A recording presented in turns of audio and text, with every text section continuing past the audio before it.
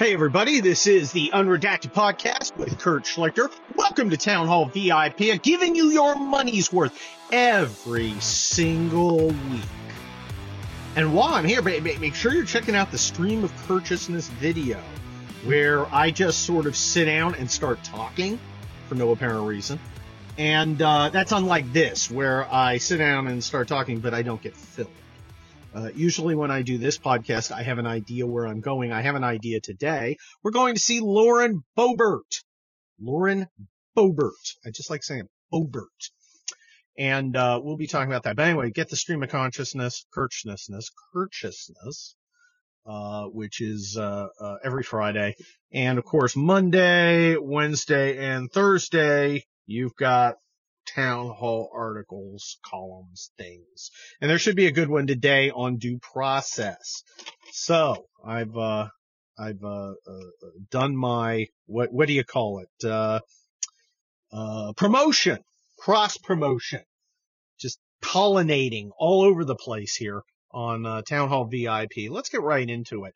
So what happened is, on Thanksgiving, footage came out of Lauren Boebert. And you know Lauren Boebert. She's, the cute, perky, gun-loving Republican from Colorado.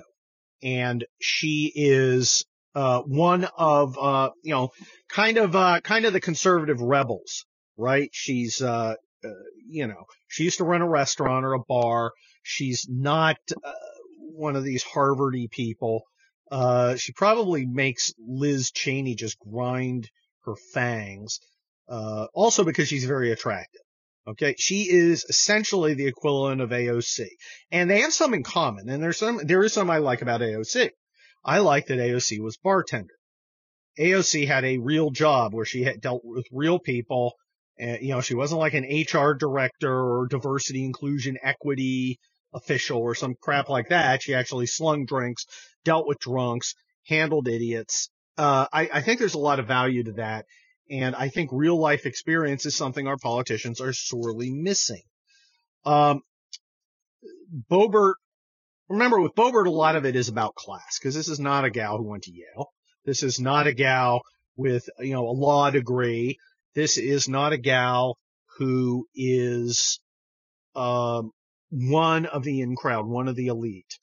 Hence that, the whole, bartender thing. She's kind of like that, and super popular among Republicans.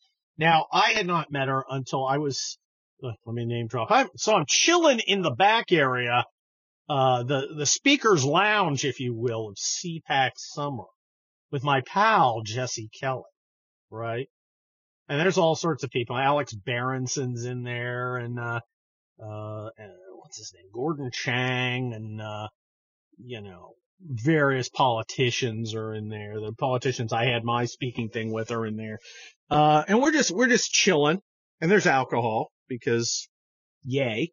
And, Jesse and I are sitting there, and Lauren Boebert comes in, and, she's like Frodo tall. This is not a big person. She's little, and she runs up and knows Jesse, and, I meet her, and, I didn't really talk to her much, but I kind of watched her talking to Jesse. And, there is a tendency for snobs to think, oh, because she's attractive and didn't go to the right college, she's got to be dumb. I did not find her dumb. I actually found her, quite smart. And what was interesting is part of what she was talking about was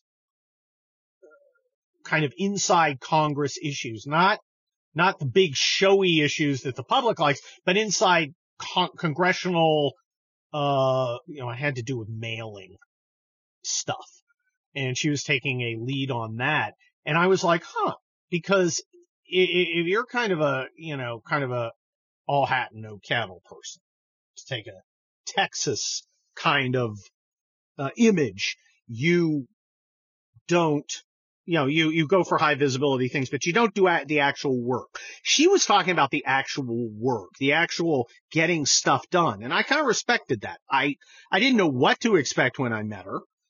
I thought that was interesting. Yeah, of course she has input on big issues. But she impressed me because she was also talking about administrative stuff, which is kind of getting things done. And if you're just all talk, you're not even going to bother with that. You're going to go find a camera and get in front of it. And that isn't what she was doing. Now, she has no problem getting in front of a camera. And people like to film her because she can be outrageous. So somebody films her talking about being in a elevator with Ilhan Omar, that ungrateful Somalian refugee who came over here, became a communist, hates the country that saved her worthless freaking life. Did she marry her brother? I don't know if she married her brother. I'm just gonna call her brother Curious. Okay? So I don't know if she married her brother. I'm just saying I would not be surprised at all if she in fact did have sibling nuptials, which would be a great band. Hi, I'm Dan. I'm the drummer for Sibling Nuptials, and this is K-Rock. So that would be Sibling Nuptials. Anyway, I don't know if she married her brother or not. I'm just saying all the pieces fit. Anyway, so this horrible, horrible person is in the elevator with Lauren Boebert and says something to Boebert like, you don't have to be afraid of me. And Boebert says, I'm not afraid of you. You don't have a backpack. See? Cause Ilhan Omar likes jihadis, and jihadis wear backpack suicide bombs. That's the joke. But nobody thought it was funny. Well, I thought it was freaking hilarious. I thought it was the funniest damn thing ever. Twitter, of course, explodes in a frenzy of Tubinesque masturbation, where they touch themselves into what passes for a frenzy. Kinzinger comes on, that piece of shit, and says, you are trash. Well, the old kid's phrase, takes one to know one, comes to mind, you piece of shit.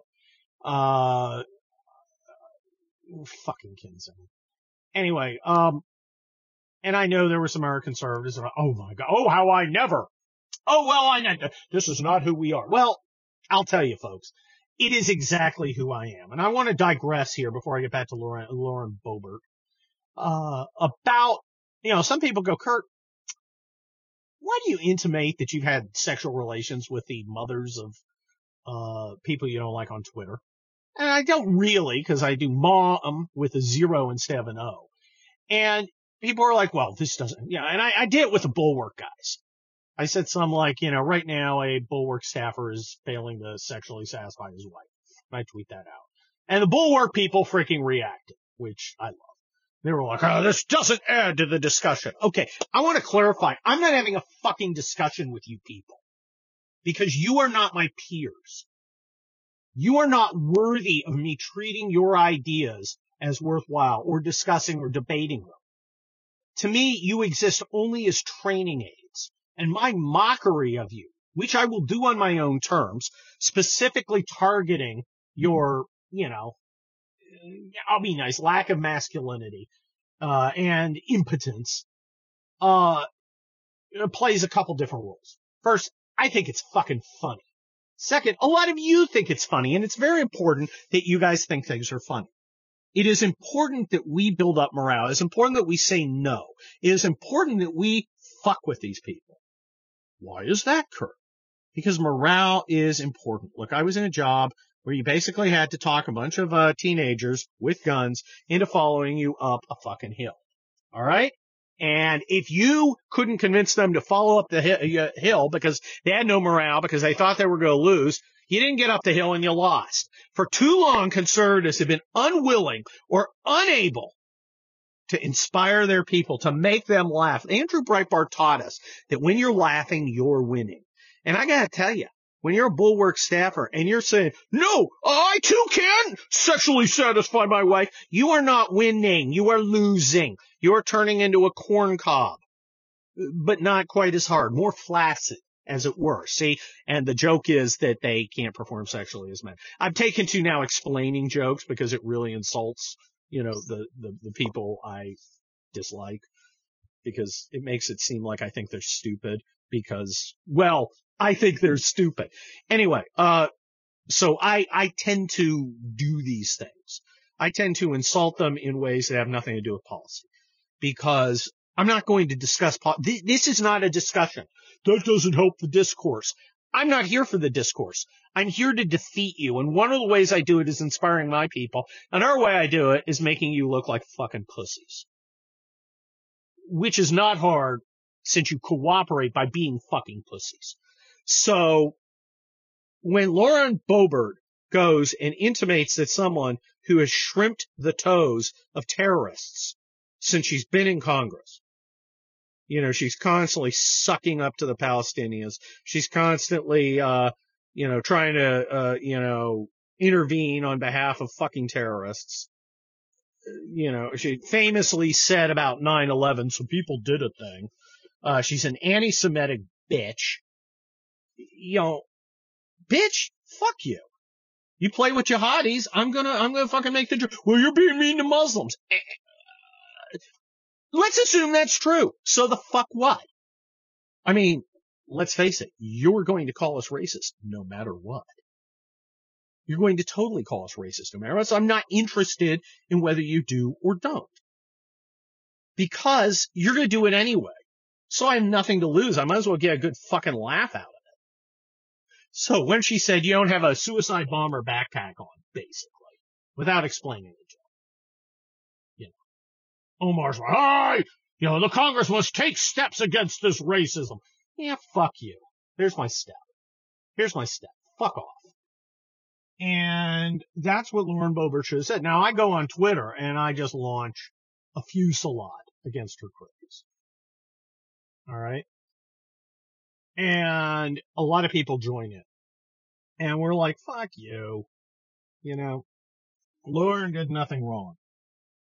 And then Lauren puts out a tweet, and it says, I'm sorry if I offended members of the Muslim community. I've reached out to the other congressperson in mind, or involved, blah, blah, blah. And I'm like, oh, no, you didn't. You apologized. Why the fuck would you apologize? Now, there's a couple reasons. Well, let's take the most personal one for me. You fucking cut us off. We're out there defending you. Pointing out accurately, might I add, that you did nothing wrong. And then you come out and apologize and leave us hanging. Okay, I stopped defending her after that, because if she won't defend herself, I got other fucking things to do. Like write my book, which I'll talk to you about. And there are people who are totally pissed. Never apologize. It was a terrible mistake. Now, there are rumors that Kevin McCarthy came and said, I'm going to take your committee assignments if you don't apologize. I'd like to think Kevin McCarthy's not that fucking stupid, but I don't expect anything from the establishment. Whoever told her to do that gave her bad advice, but she is the congressman. She shouldn't have done it. If Kevin McCarthy told her, I'm going to take your seat, she should have said, go ahead and take them. That'll give me more time to fundraise and more time to fucking make sure that you don't become speaker. Because I'm more popular than you are, which is true. She's more popular than base. She could have done whatever she wanted. She could have wrote her own ticket. Now, there is the possibility that she felt morally conflicted and thought, perhaps that was a bad thing to say, and perhaps I shouldn't have said it, and I'm like, no. Just no. Okay? There was nothing wrong with it. If she's that fucking morally confused, can't help her.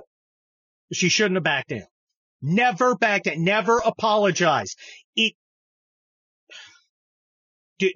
When is the time someone has said something that wasn't actually horrible, like this? It was actually funny. And they've apologized. And the other side's gone, I accept your apology, let's be friends. Immediately Omar says, well, that's not good enough. And shit like that. Well, there you are. Congratulations. Oh, and of course leftists were like, see, even she's backing down. So you left your allies hanging. You validated your enemies. And you looked weak. Because people were like, and this isn't just in public, this is back channel stuff from prominent conservatives of prominence going, oh my gosh, I don't understand what the fuck she did. That was horrible. That was weak. She really screwed up her brand. This is a problem. Okay, for her. I don't know. Who's going to back Boebert now? I mean, really, next time Boebert says something outrageous, am I going to stand up and go, hey, I'm going to defend? No, I'm not. Not because I don't because I somehow disagree with whatever outrageous she says. I probably won't. I'd probably be all for it. But I'm going to have to wonder whether she's going to turn around and screw me over by letting me go out on a limb, then sawing it off. Okay? Don't fuck your friends. Don't fuck your friends. In the figurative sense. But that's what she did by apologizing. Look, never apologize to these people. Particularly if you're not sorry. And even if you are sorry, they're just going to use it as a weapon. These are not, look, this is not normal life. Okay? You know, if you're, in church and you float an air biscuit, yeah, apologize that you cut a fart. All right? If you get mad at somebody in your life, snap at them. Yeah, go ahead and apologize. If you think you were wrong, maybe they deserve to be snapped at. If you think you're wrong, go ahead and apologize. This is not real life. These are not real people. Ilhan Omar's not out there, objectively evaluating what you have to say. She's not your fucking friend. She hates you and literally wants you dead. Do you think for a minute Ilhan Omar would not see you murdered if she could get away with it? Do you think for 1 second? Because she's certainly happy to have that happen to Jews in Israel. She's there clapping her fucking brother touching hands every time some fucking Palestinian scumbag murders a Jewish citizen. She's excited about terrorism. And you think you're going to win her over by treating her like a real person, by pretending that the conventions of polite society apply in this? Hey, Lauren, hey, everybody else, this is for all the fucking marbles. This is life and death. They freaking hate you. Stop pretending they don't. And you conservatives, alleged conservatives, who are saying, well, that's just horrible. Never take sides against your own people. Never apologize for your own people. This is not real life. You do not have some sort of moral obligation to tone police the people that you frankly look down on anyway. Because remember, a lot of the hate, like I said, a lot of the hate from the conservative establishment to Lauren Boebert is both class anxiety and envy. She's not one of us. She didn't go to Princeton. And it's also envy because she's prettier and more popular than any of them will ever be. I mean, Liz Cheney. How much does Liz Cheney hate Lauren Boebert? Although theoretically, they agree on pretty much everything. Theoretically. Cheney hates her because she's a pretty woman who people actually like. And Liz Cheney's the Beltway cowgirl, a suppository for the establishment, who resides in its colon. There's an image. You've got to understand that the rules you want to apply are weaponized against you. So-called politeness, so-called maturity, so-called dignity, so-called discourse. It is all a weapon against you. You cannot win on the standard playing field of politeness and niceness. You can't win because they're not playing that game. And you look like a fucking idiot when you are. And they're not. Dude, they're laughing at you. They're laughing at Lauren Boebert because she fucking apologized like a fool. Because she doesn't know what time it is. She had so much potential. I don't know how she gets it back. Because I'll tell you, those of us who went out on a limb to defend her, she screwed us over. She didn't give a second of thought to the people protecting her, the people defending her, the people who came out on her side. Instead, she went over and made nice with the enemy, thereby making us look like assholes. That's not okay. I am not happy about that. It is a huge error. And I've said so on Twitter. And maybe if I'm backstage at CPAC next time, if she remembers who I am, which is probably fucking doubtful because, you know, who the fuck am I? If she asks me, I'm going to tell her. I'm going to say, you fucked up. You fucked up and you screwed people like me over because we were defending you and then you just fucking surrendered and left our asses hanging. So maybe the next apology ought to be to us for backing you up, right? And you not being there for us. Maybe that should be the next fucking apology since you love freaking apologizing. So enough of that. That's my Lorraine Boebert rant. What else is in the news? Well, I'm writing The Fall and Rise of America.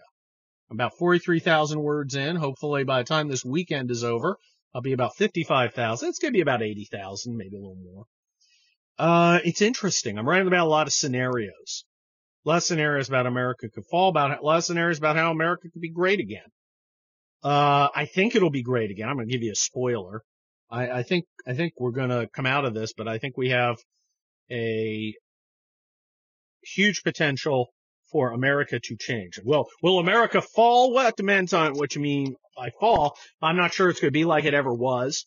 I think it is going to change, and I'm hoping it changes in a conservative direction.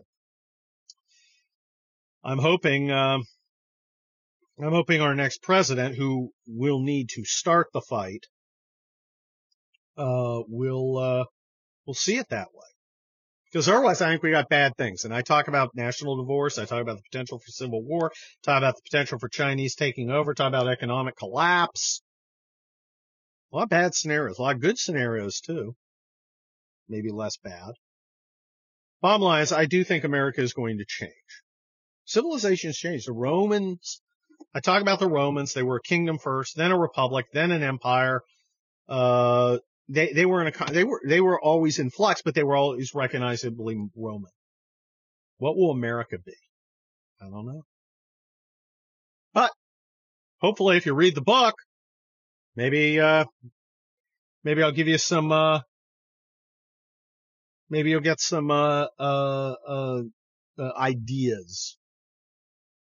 ideas about what might happen. I think it's kind of a cool book. So we're getting that done. That's going to be out July 12th. I got to get it in by January 15th. And I'm going to swing right into my next Kelly Turnbull conservative action novel number 7. Seven.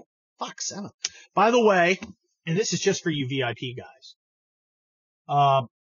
If you email me, I will get you your, I can get you signed copies of these books. I got these huge piles of books in my house. I just got like 100 more copies in because people are buying them left and right. I'll send them signed you just send me an email.